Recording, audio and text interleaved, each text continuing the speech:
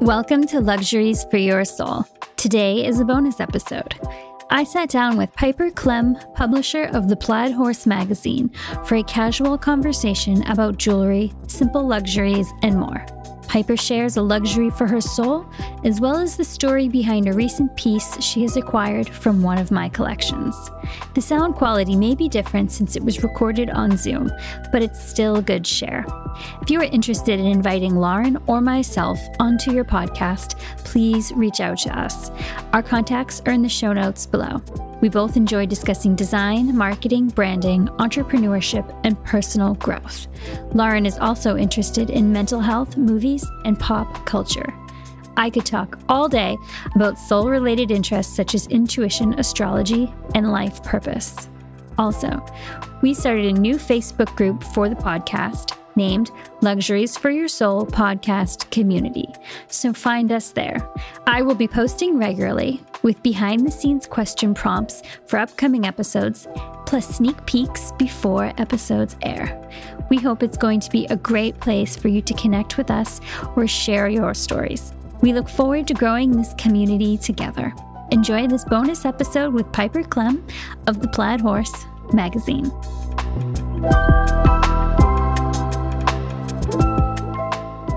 Welcome to the Plaidcast, Alexis. Thank you for having me. Can you tell us a little bit about your new podcast and what made you decide to have your own podcast and how you got that started? Sure. The Luxuries for Your Soul podcast is an opportunity to have conversations with women about what it means to have a well-lived life. We live in a material world, but not every luxury can be held in your hand. Sometimes it's in the moments you share with others or the time that you make for yourself. So my co-host, Lauren, and I also discuss topics like mental health, spirituality, and the stories that have captured our attention in the news that we've read in books or on limited series like a Hulu or a Netflix. But at the heart of it, we're creators, seekers, and friends carving out that time to have honest conversations through the lens of luxury. So I was talking to one of my friends the other day, and one of the things I say, like half as a joke sometimes, I'm like, is luxury minimalism or maximalism? Because some days I feel like luxury is, you having that white desk with like nothing on it. I obviously, as we discuss all the time, am a mess. I have stuff everywhere. I have papers, I have notes, I have things taped to other things. And which I find being a mess to be a huge luxury most of the time, 90% of the time. And then like 10% of the time, I'm like, oh my gosh, I wish I had that just surface. So like I feel like luxury can be either having literally everything or having like something very sparse. It can be minimalism or maximalism. And I asked my friend the other day, I said, is luxury having a hotel room by yourself and having that solace and being alone? Or is luxury like having all your friends in a hotel room and it being like wild and you hanging out and having that community? And she said, which I thought was fascinating and profound, she said, luxury is doing anything because you want to, not because you have to. Exactly. And luxury exists in the spaces in between when we're very busy and then we have downtime, or if we're not busy at all, and then we get to connect with the people that make us feel aligned with ourselves. That's also a luxury. It doesn't have to be all or nothing. It can just be sometimes. I love that so much. And I think it's such a great thing to think about is what is a luxury to me right now in this moment or this week or this month, as opposed to like making it so finite and absolute. It's a fluid liquid that shapes throughout our lives. Yeah, we ask all of our guests. It's a new podcast, so we only have had a handful of guests so far. But we ask our guests at the end of the episode is, what is your latest luxury? And what does it mean to you to have a well-lived life? And the range of answers so far has gone from an infrared sauna to a rebounder, skincare, tangible products, to just really knowing who I am and saying, no, I'm not going to do that thing. As someone who owns an infrared sauna blanket, though. All right. That is a luxury. 100%. I didn't know that about you. See, I already learned something. I always think one of life's greatest luxuries is to get to go out to breakfast with someone because going out to breakfast means that like you have a moment to like breathe and you're not diving into the day. And I love to wake up in the morning and dive into work, but it's a luxury. It's an exception to like have that moment to spend time with someone in the morning and have that cup of coffee and, have that diner breakfast. I think that's such a luxury. That is. I wake up in the morning and I come to my dining room table, which I use liberally as my own desk. I've got stuff strewn all across it. And I sit here and I have my coffee. I look out at the view. I can see the horses. I can see the dogs. And I just think, what does the day have for me? It's such a luxury for me to be able to decide what is my day going to be. Yes, I love that. And I appreciate that so much. And I think that that's of all the sacrifices that I have to make, having my own business and being separated from so many other traditional things. I think that's a luxury that makes it worth it at some level. Mm-hmm. And so many compromises in life. So let's talk a little bit about your jewelry business. Your website and Instagram are the destination for good luck charms, talismans, and different design pieces. How did you get into jewelry and what did it mean to you before you started creating it? And then how did that change after you started creating it? So I went to a fashion design school in Boston, and there was an antique jewelry store in the adjacent brownstone. And I would go in there and I would visit them and I would learn about the stories that each piece had. And I would make purchases for myself on layaway, of course, because as a student, I couldn't afford to purchase those pieces, but they were so lovely. And they took the time to chat with me and educate me. And I believe in treating yourself to whatever you want in life. So that was early on for me. And then in 2011, I began designing jewelry for myself because I didn't see anything that I loved out there in the stores. So I designed what I wish that I owned. And I'm really not into traditional jewelry. I wanted something unique, something that no one else had.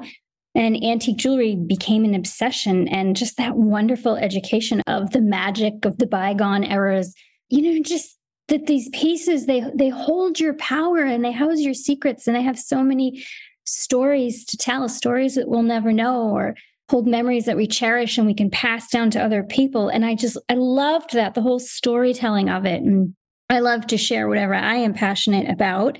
So it moved out of hobby territory when I began creating pieces for other people. And then people started referring me and my social network grew. And I just kept reinvesting in myself. I kept trying new styles. I ended up moving to Pennsylvania in the heart of horse country where I am now. And ultimately, full circle, right back where I started like 12 years ago with talismans. It has just been a beautiful evolution, a lot of emotional growth. And I just enjoy being in the constant flow of ideas and energy and people. Jewelry can bring people together, much like horses. Absolutely. And, I love that it evolves so organically, because I think that that transition from being creative as a hobby to being creative for a living, I mean, it's such a difficult transition to try to navigate. And that I always say about writing that I really, at this point, am writing when I'm inspired or have something to say. So writing is like very easy for me. Mm-hmm. But on the flip side, like writing on assignment is like harder for me than ever. Like a professional writer sits down and writes. My writing's more gone in the hobbyist territory right now because we have so many great writers on staff. We have so many people who write better than I do on staff. And then I only write when I'm inspired, which is like how almost a hobbyist creates. And then when it becomes a business, there's so many more things wrapped up in every design, and there's so much more mental energy to organize yourself. But I've noticed that when you do write, it is so unbelievably beautiful. I feel it in my soul, and it's so pure. So you write when you're moved to write, and you write exactly what you're feeling, and you put that on the page. And that is a gift. Well, thank you. And I do think that's the luxury of Mm-hmm. both putting the time in to learn my craft and having the luxury to write when I'm inspired and not needing to produce content until I'm burned out every day. Yeah, burnout's a real thing. So I have to tell you that I lose a lot of things. I travel a lot. I'm very disorganized. Um, and so I had recently just lost my engagement ring, which other people found, which I hadn't even known I lost it. So I wasn't stressed about it at all. Other people found it before I realized that I lost it. Oh, But this had happened like a number of times. And then it came time for needing a wedding ring. And it just sounded so overwhelming because I already lost my engagement ring so many times. And I was totally overwhelmed by the whole wedding situation. And so I was like, oh my gosh, I can't do another ring. I'm just so overwhelmed. And so my husband just at my request just gave me the engagement ring again at the wedding. Because I was like, I can't just have more things right now. I just can't do it. This is a very Piper story. So I just remember wearing my engagement ring or not, or losing it, for the past, I don't know how many years I've been married, like 5 or 6 years. And so, but over the time, like here and there, I've toyed with the thought of getting a wedding ring, and then it never actually occurred. And so then this year, it was a big year. So my husband actually ordered me one of your rings to be my wedding ring. Oh, I didn't know that was your wedding ring. Yep. So I've been wearing it as my wedding ring, and it is so beautiful. I've gotten so many compliments on it. I haven't even lost it yet, which is amazing. Yeah, don't lose it. That's the lucky star ring. You're not supposed to lose it. It's been very lucky. I haven't lost it yet. And it is so beautiful, and it is so comfortable to wear. I mean, it's so thoughtfully designed. It is so comfortable to wear. It is so unique. I love having something that's so unique that, I don't feel like other people are wearing something similar. And it's actually been fun. And like, I get overwhelmed a bit by fashion because it's not exactly where my brain goes. And it just seems like a lot of pressure sometimes. And this piece has had like a marked impact on my mood. It's been cool. Oh, wow. Thank you for sharing that. I love that. That's what it's all about, right? That one piece that you can put on and empowers you. It's for a reason. If you lose it though, like it's not going to be a bad omen. Okay. Like we can make you another one. That was part of it too. I thought about that. A tighter one. So will you describe some of the unique necklaces and different things that you've created, and what are some of the things that inspired them? Oh my gosh, that is like a huge question. I have made so many things, and it's interesting that, 12 years later, I am like right back full circle with the original things I've designed. The shield and the ring that you own were like the first 2 things I ever designed. And I still make them today, and I still love them, and I own them personally. And that's what's important to me is, would I own it myself? Would I wear it myself? And if the answer is no, I have to then think like, but what does that mean? That doesn't necessarily mean anything. I'm not into color. I love diamonds. And as much as I don't like a traditional jewelry piece, when I do create a piece like the horseshoe necklaces, they have to be classic. They have to stand the test of time. At the end of the day, they have to be worth more than the sum of their parts. You're talking about jewelry. You're talking about people's emotions, their stories, their love, their triumph, their sadness. I take all of that into consideration when I make a piece. Is she going to be wearing this when she jumps that fence, when she, clears a new height, when she goes to that show? If it breaks when she goes over that fence and she still has it when, she clears the round, it's hanging from her neck, we can repair it. It's okay that these pieces take you through those moments in life. So I love to create things with diamonds because they're not soft and they can take a hit. They can take you through a circuit and they're still going to shine and be beautiful if you don't wash it every single day. I love when people tell me I don't take the pieces off. Like, that's great. But if it's turquoise or moonstone, please take it off. Like, it depends what it is. There's special pieces and there's everyday pieces.